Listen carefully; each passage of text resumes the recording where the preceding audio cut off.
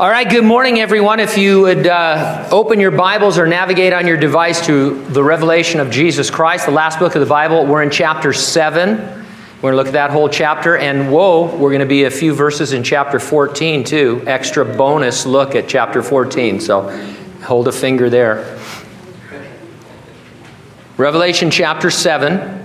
The topic: the 144,000 are sealed by God to survive the tribulation while sharing the gospel of Jesus Christ. The title of our message: SEAL Team 144,000. Let's have a word of prayer. Father, we are so grateful to be here this morning to sit under the teaching of your word with the Holy Spirit as our teacher. He says in this book over and over again, to the church, he that had ears to hear, let him hear what the Spirit says. We as a church, Lord, as a gathered body of believers, we want to hear that, and we want to hear individually what you want to say to us through this magnificent text.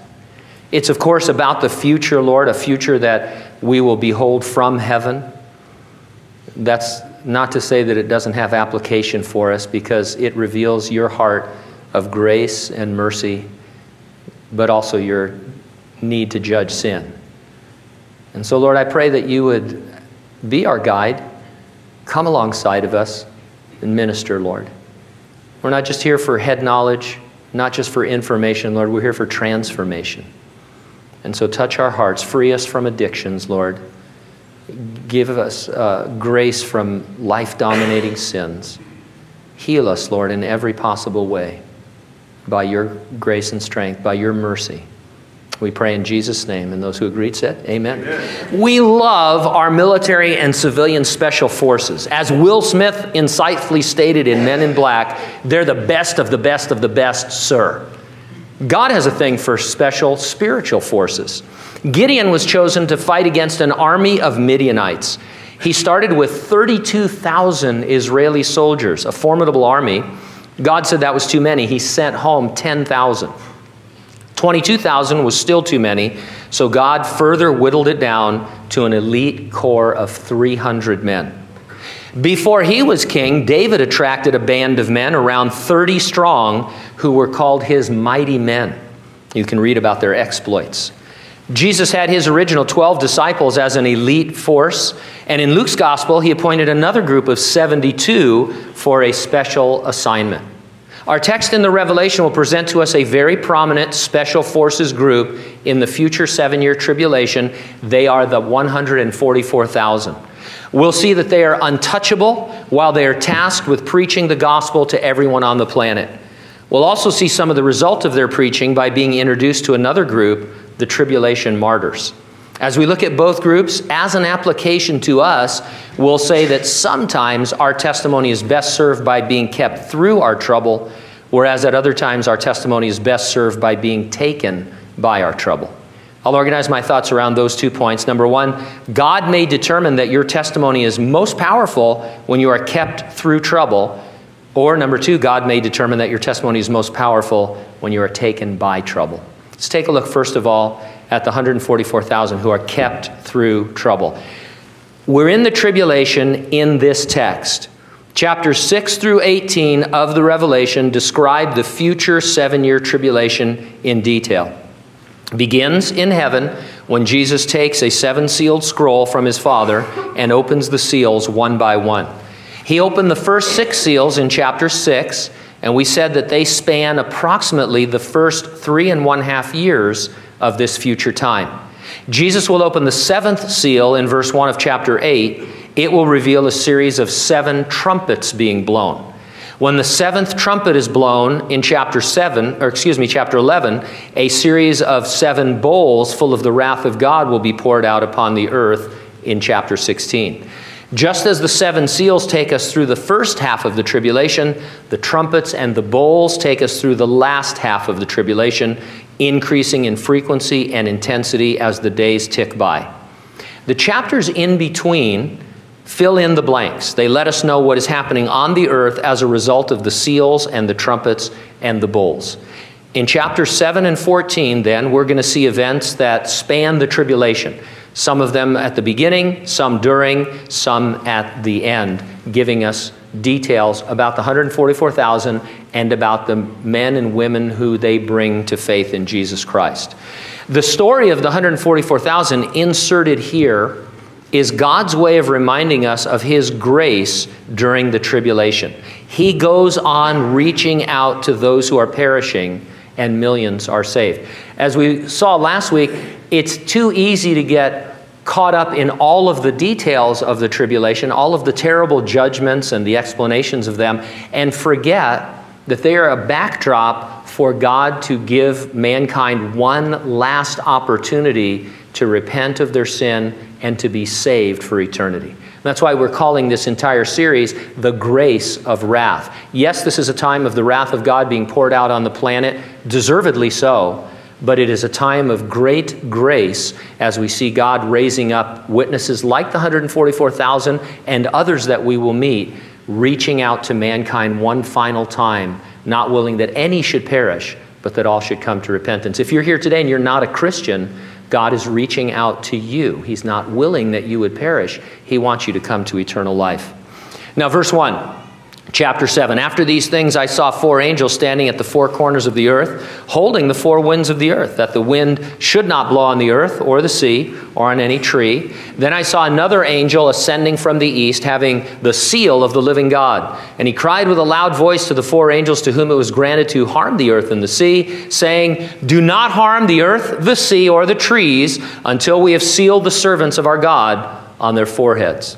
Now, since all believers from this present age will have been suddenly and miraculously removed by the rapture, new witnesses must be raised up for the tribulation. How can we know these servants are sealed early in the tribulation? Well, the harm against the earth that is being held back in these verses can be associated with the blowing of the first trumpet. Since the first trumpet sounds after the 7th seal is open, these servants must be sealed sometimes before that, putting it in the first half of the tribulation. Furthermore, in chapter 6, we saw tribulation martyrs as the 5th seal was open.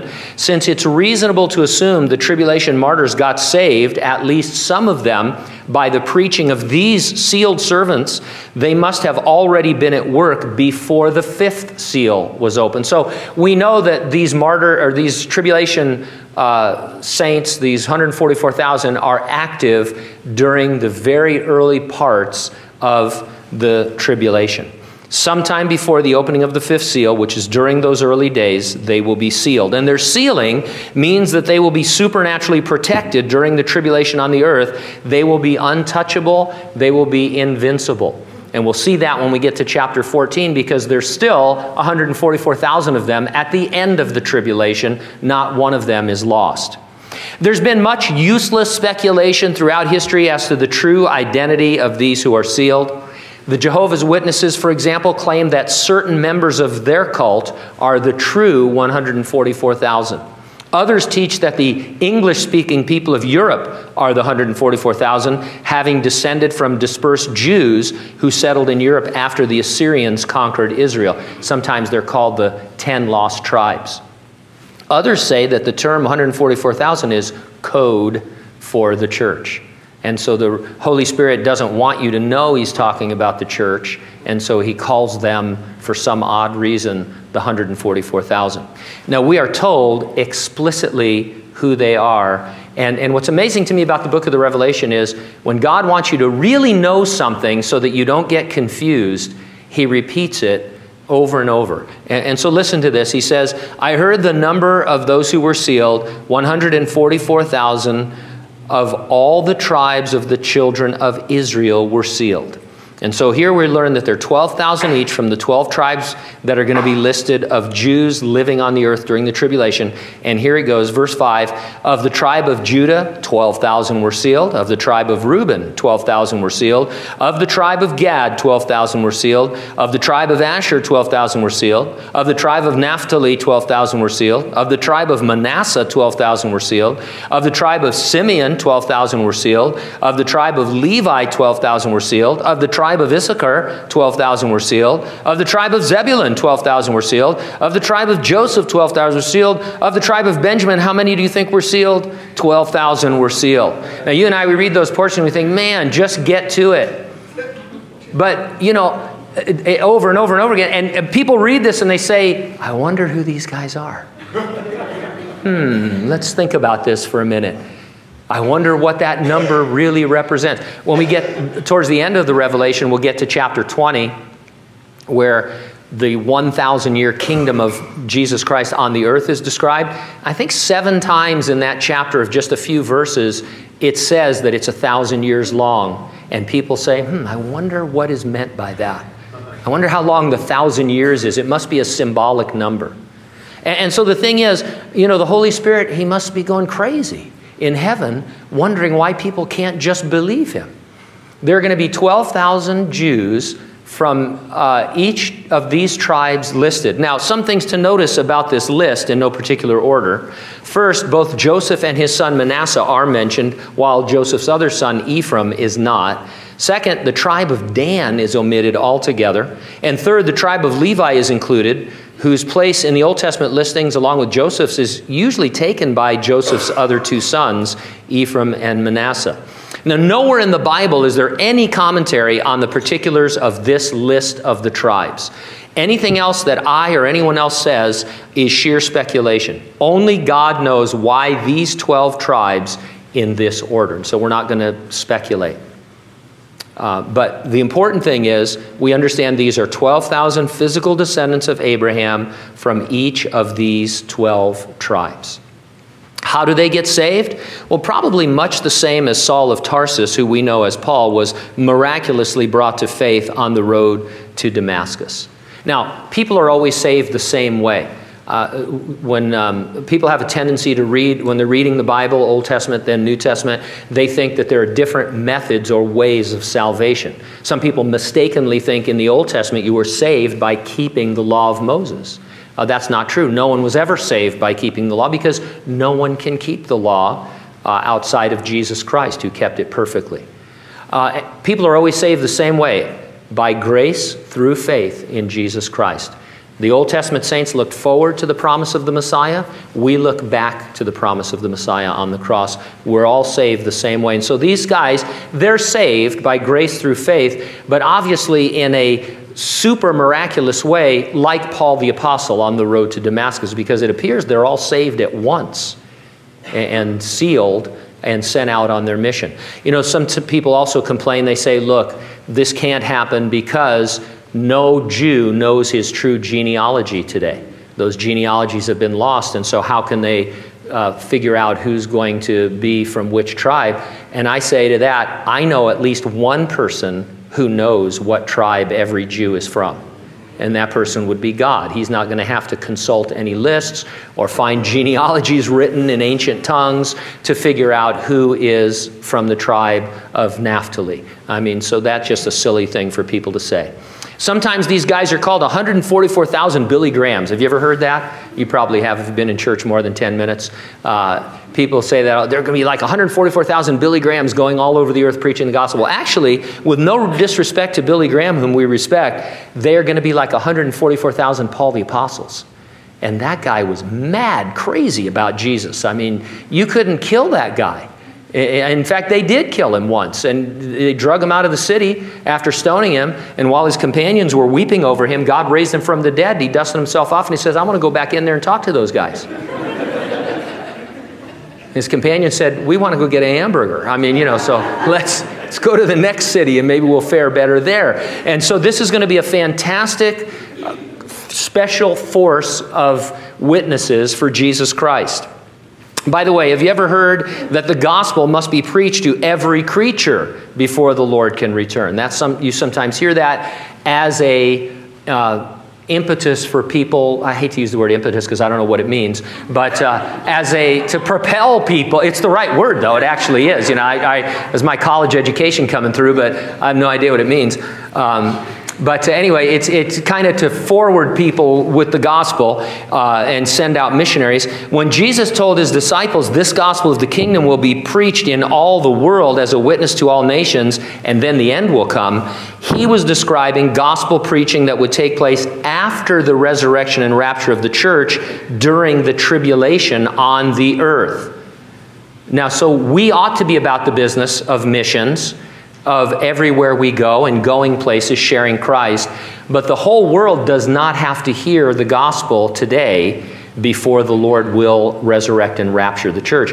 The whole world will hear the gospel in the tribulation through the 144,000 and other witnesses that we will see as this book unfolds. The 144,000 are going to be a big part of that campaign. How can we be sure? Because we read about them again in chapter 14, if you want to turn there and follow along.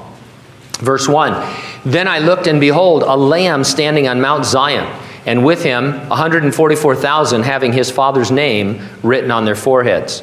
And so John saw Jesus. He calls him the Lamb. That's his favorite name for him in this book. Mount Zion is on the earth. This is an earthly scene. It is the second coming of Jesus at the end of the 7 years. There, the 144,000 who we just met in chapter 7 will be gathered to him, and they will accompany him into the millennial kingdom on the earth. Don't overlook the fact that at the end of the tribulation, their number is intact. Not one of them was lost either to apostasy or to martyrdom. There's not 3,999 of them, and they can't find Moshe. They're all there. Because they are miraculously preserved. This, by the way, reads as if everyone can see their seal on their forehead. I don't know that it makes a difference or not, but this is a visible marking. Everyone will know who these guys are during the tribulation and afterwards. You and I might have a bumper sticker on our car. We might wear something with a cross or a fish. We might even get a tattoo about Jesus. Even if we don't mark ourselves like that, we are said to be spiritually sealed with the Holy Spirit. He dwells within us as a promise God will keep us and that he will finish the work he has begun in us. We too could be described as marked men and women. We should always think of ourselves as representing the Lord. Let's remember that and conduct ourselves as befitting our Lord and our Father. In verse 2, "I heard a voice from heaven like the voice of many waters and like the voice of loud thunder. And I heard the voice of harpists playing their harps." Now, don't be alarmed. We showed you that harps are really the translation of a word that we would call guitars. They're a multi-stringed instrument like a guitar that was played with a pick. And so this is going to be the greatest guitar jam of all time. Think of your top guitar players that you'd like to see play together, and we are going to exceed that in a fantastic chorus of just crazy guitars in heaven. And I'm looking forward to that. No pianos, by the way, just guitars. These sounds coming from heaven are going to be the soundtrack for the singing of verse 3. But before we get to that, think about certain movies that you might love, and you'll realize how important the soundtrack is. There's nothing like a great soundtrack to really set the mood and set the tone. And God has been preparing for a long time the proper soundtrack for the return of Jesus Christ, and we're going to be a part of it playing guitar.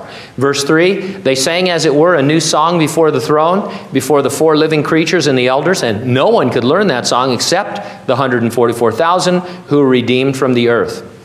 Now we've seen these characters before the throne before. The 4 living creatures are a type of angel whose joy and job it is to worship the Lord day and night. The elders are the church of Jesus Christ. Having been resurrected and raptured, we're safe in heaven prior to the tribulation.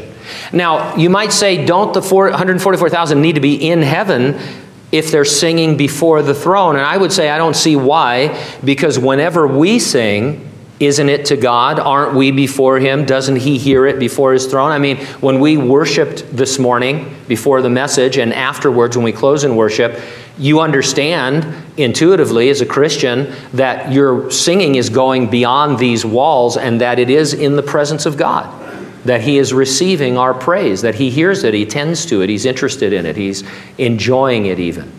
Because he loves us. And so it doesn't prove that they are in heaven. This is not what's being said. The 144,000 are on the earth with Jesus on Mount Zion at his second coming, and heaven is providing a live soundtrack for the song that they sing. It's a new song. We've encountered this before. God is preparing a lot of new music for the return of Jesus Christ. As for these 144,000, no one could learn that song except them. They were redeemed from the earth, saved by grace through faith, as is always the case. But it's clear they're a very distinct, very unique group among all those who are saved. Earlier in the Revelation, we saw that the 24 elders had a special song that only they could sing. Now we're told that the 144,000 have a special song only they can sing. That at least tells us that the 144,000 are completely unique and distinct from the 24 elders.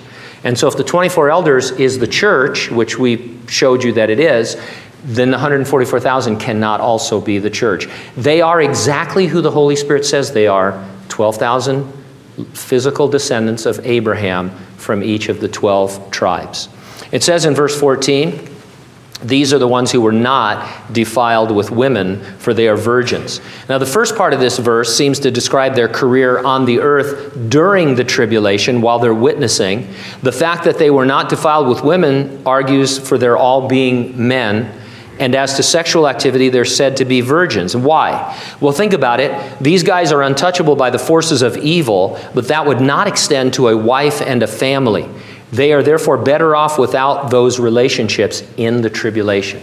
Nothing wrong with marriage or the institution of marriage. Not everyone who is spiritual is called to be celibate. But there are obviously times that call for drastic measures. And the tribulation will be one of those times. And in order for you to be an on-fire witness for God, a sealed servant of God in those days, as one of the 144,000, it's just going to be better for you that you are never been married and that you have the gift of celibacy, so that all you can do is focus on witnessing for Christ around the world. And so that's what's being said there. Verse 4 goes on and it says, these are the ones who follow the Lamb wherever he goes. These were redeemed from among men, being first fruits to God and to the Lamb. When you read that they follow the Lamb wherever he goes, this is now looking forward to their work in the kingdom on the earth that Jesus will establish. It's not unusual in the Bible for a verse to split in half and be looking back at the past and forward to the future at the same time. It's clear that they are going to follow the Lord into his kingdom. Today we would call them his posse.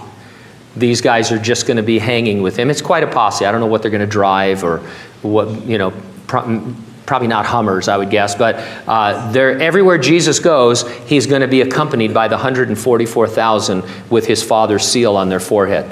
It says they were redeemed from among men, being first fruits to God and to the Lamb. The first fruits are always the promise of the greater harvest. This is one hint that they definitely go about evangelizing, because they are obviously saved. They're the first fruits of multiples of others who will also be saved. Verse 5, and in their mouth was found no deceit, for they are without fault before the throne of God. Of course, you'd expect them to be without deceit or fault, so why point it out? Well, deceit can be translated lie. It's a word that can be associated with idols and idolatry. The reign of the Antichrist is characterized by lies and idolatry. In fact, we read in 2 Thessalonians there is something called the lie that people who follow the Antichrist will believe. There's some kind of sweeping lie that everybody buys into, and they begin to worship the Antichrist and commit idolatry. The 144,000 never waver. There's no compromise at all in them. Not only do they all make it through to the end, they do so without ever being broken by the pressures exerted on them. It's just a remarkable group of guys. It says they're without fault. It could be translated without blemish. Jews would be familiar with the phrase as describing the quality of a sacrifice that was worthy of being brought to God. In order for your animal to be used in a sacrifice, it was examined by the priest. It had to be without spot or blemish. So when your three-legged cow was born, you didn't say, wow, the Lord's cow was just born, or your useless, sick, consumptive animal. Here, quick, before this animal dies, I offer it to the Lord. And we laugh at stuff like that, but you know some of the stuff people donate, don't you? Used tea bags, stuff that you wouldn't, stuff that you wouldn't throw away. It's so bad. You just burn it on site, and stuff. And people are, oh, hey, this is for the Lord. Yeah, no, it's not. You're supposed to give your best to the Lord. But so they will be without blemish. They'll understand that. And so they're standing with the Lamb of God who was without blemish in his sacrifice on the cross are the 144,000 followers without blemish. We would say like little lambs. It tells us that they will represent Jesus Christ on the earth. I said they'd be like 144,000 Paul the Apostles. They'll also be like 144,000 Jesuses as people see them in their purity. They'll be like Jesus in the sense of not having a wife, not having a family, being a virgin, those kinds of things. And so there's a lot of symbolism to the Jews. Of course, in Ephesians, we're told that we will also be without spot or blemish. It's God's great joy to perfect us over time on the earth and then all at once in eternity. I was thinking about this first service. You and I cannot even fathom what it would be like to be perfect. I mean, we think we know, but I don't think our minds are able to grasp the 10% of our minds that we use, and some of us less. We just can't grasp what that's going to be like. And we can see God transforming us over time, and we can see the progress he's making. Some of our chart is like, the Great Depression, and stuff, but we're going to come up on the upside, and we're going to blow off the axis and be fully complete one day and perfect before the Lord. And I, for one, can't wait. Now, these verses are strictly and wholly about the 144,000. They are not the church. They are the special Jewish evangelists. That doesn't mean that we can't find an application. You always have to be careful. You have to know the context of Scripture so that you're not believing things or saying things that aren't true. But at the same time, God is the same yesterday, today, and forever. And there are certain universal truths that we can glean. And one of them that I have on my heart this morning is simple but deep, and that is that God can preserve us without harm through trouble. And he will do that if that is what yields the most powerful testimony, because God is more interested in our testimony than he is our trouble, if that makes sense. A good example of this, my favorite example, Shadrach, Meshach, and Abednego in the Old Testament. King Nebuchadnezzar erects an idol, says everybody's going to bow down to my idol because I'm cool. And they said, yeah, no way. They stood above the rest.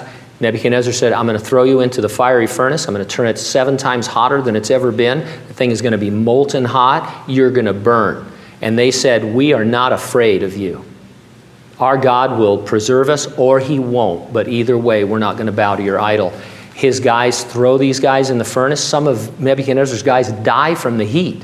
And they burn up, throwing them in. After a little while, he looks in there and he sees 4 people. He says, didn't I throw 3 guys in the furnace? Now there's a 4th, and he looks like the Son of God. And he finally gets them out of the furnace. They don't even smell like barbecue. I mean, they're completely, fine, because Jesus was with them in the furnace. He kept them through their trouble and delivered them through it. And they gave a tremendous testimony, which added to other testimonies that Nebuchadnezzar would get until he finally gets saved. There's a whole chapter in Daniel where he gives his testimony and publishes it throughout his entire kingdom. And so our lives are sealed, and Jesus wants to use them as a testimony, and sometimes he will keep us through our trouble, but other times our testimony is most powerful when you're taken by trouble. And that's what we'll see as we go back to chapter 7. Chapter 7, verse 9.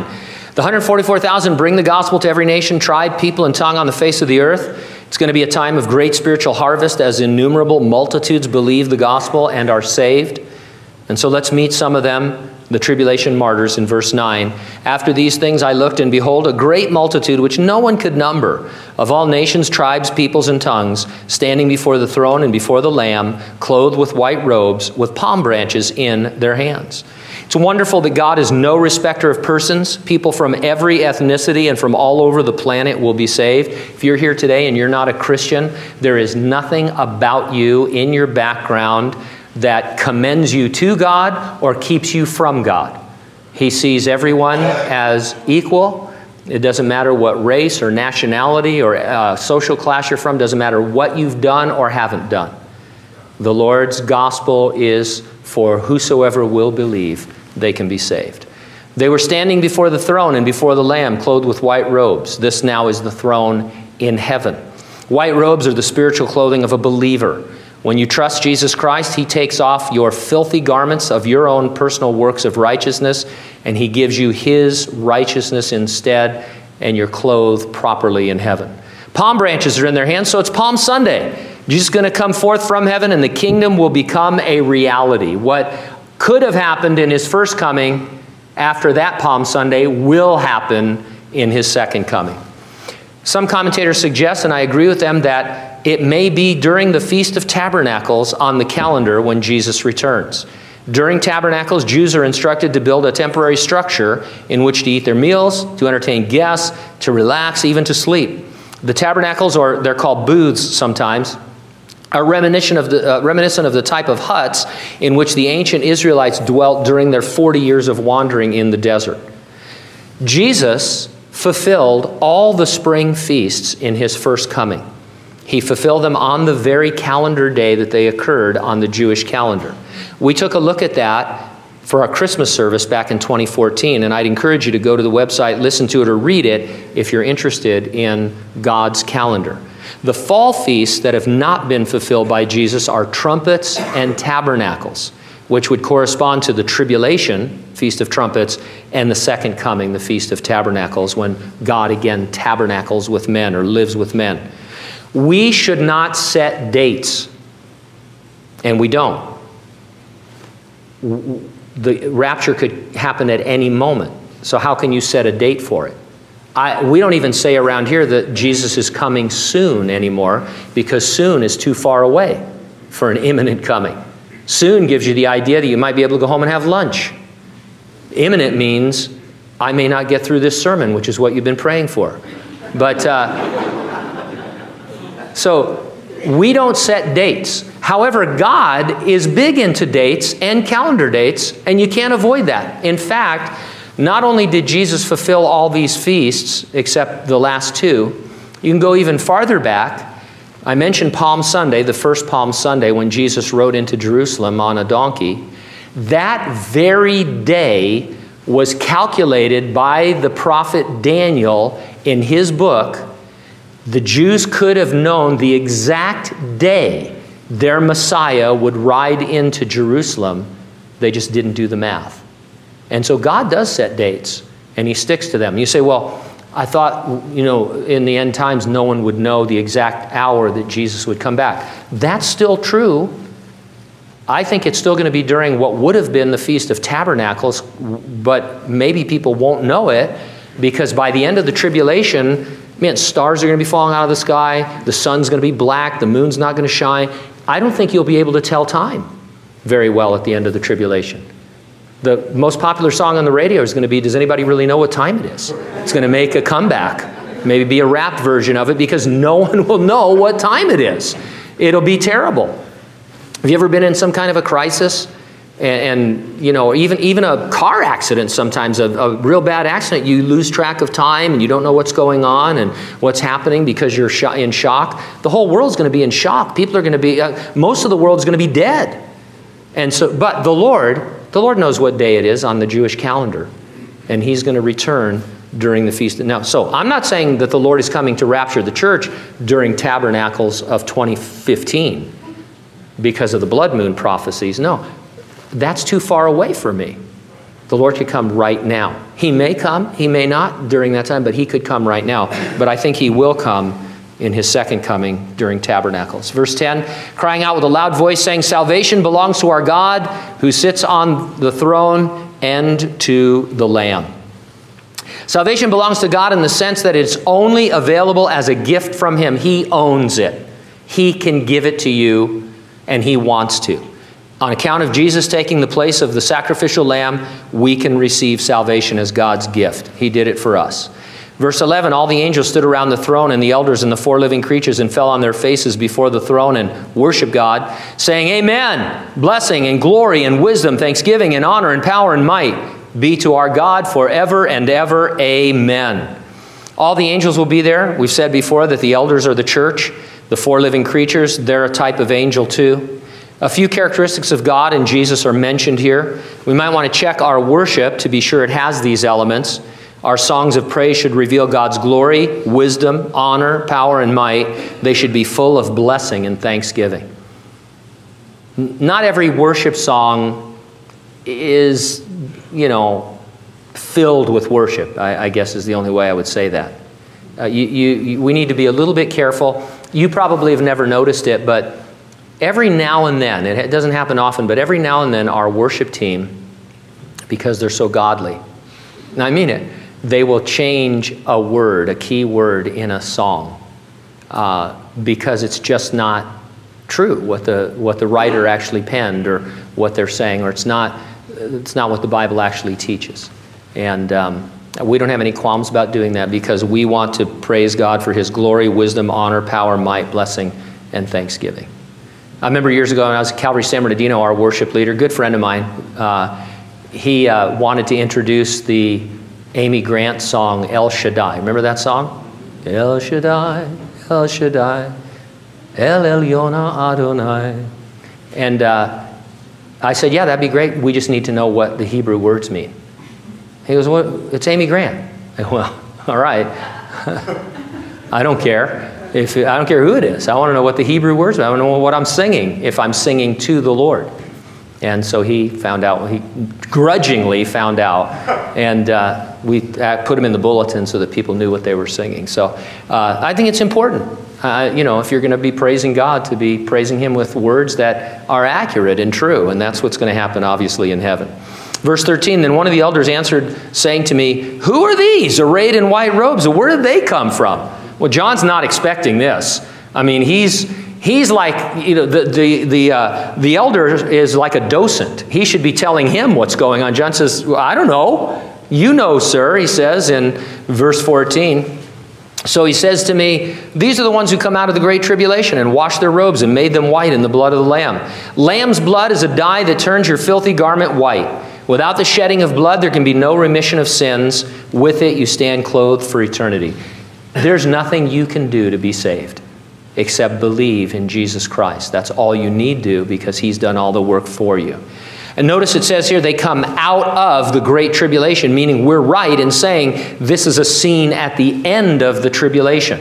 They've come out of it. It's over. This is the end of the tribulation detail that we're being given. The Antichrist is given power, it says in the Bible, to make war with the saints, those who come to Christ during the tribulation, and to overcome and kill them. We've already seen their souls under the altar in heaven, asking when they will be avenged.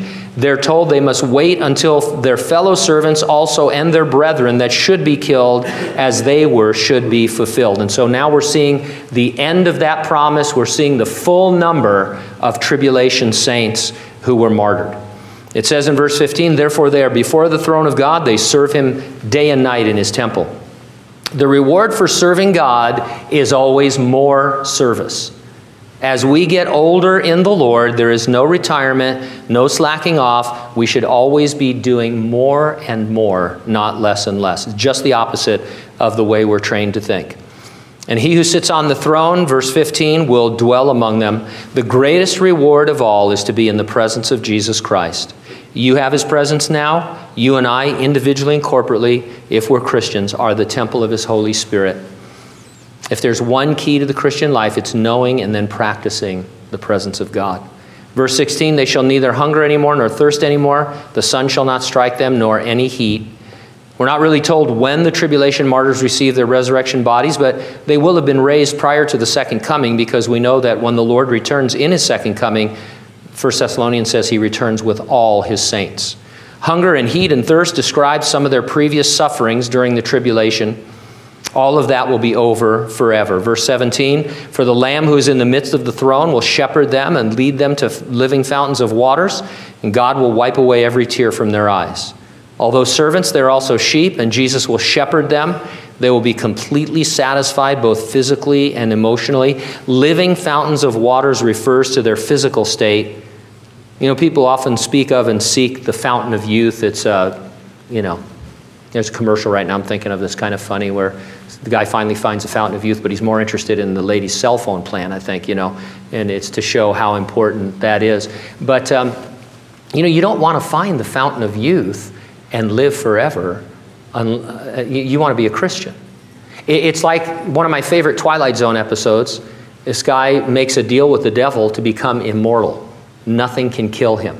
And so as the episode goes on, he keeps trying to get killed in various different ways to experience greater and greater deaths. I think at one point he lets himself get run over by a train, but he lives through it. And finally he's bored because he decides that he would like to try the electric chair.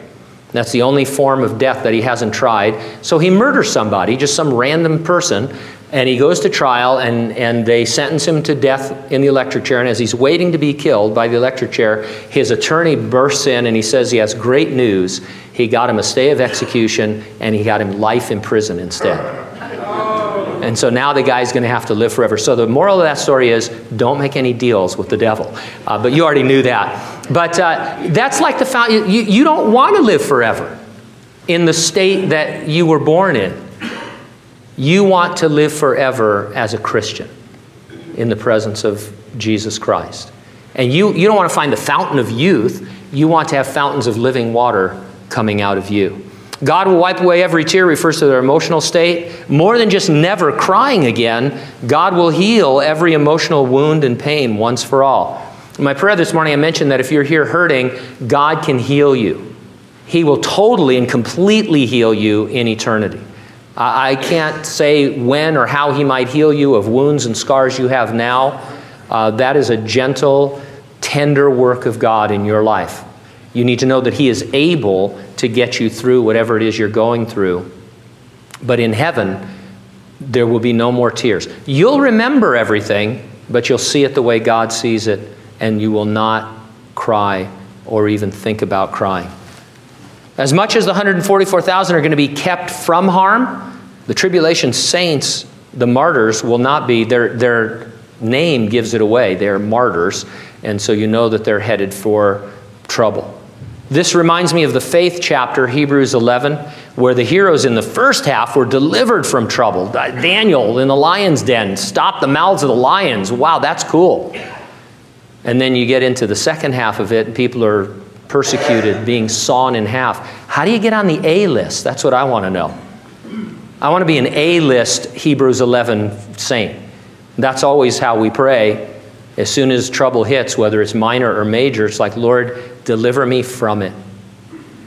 I want to go to the doctor and have them reread my x-rays and find out that I was miraculously healed. And you know what? God can do that, and He does do that if that's what's going to bring the greatest testimony. But a lot of times He doesn't, because that is what's going to bring the greatest testimony. As we face death and are taken literally by our trouble, the way Christians have been for centuries. In the book of Acts, James is arrested and beheaded. Peter is arrested and miraculously delivered from prison. Why? Only God knows, but both of them had a powerful testimony, and eventually they both arrived at the same eternal destination. Does the road matter that much when the destination is the same? Not in the long run that we are on as witnesses. Let's pray.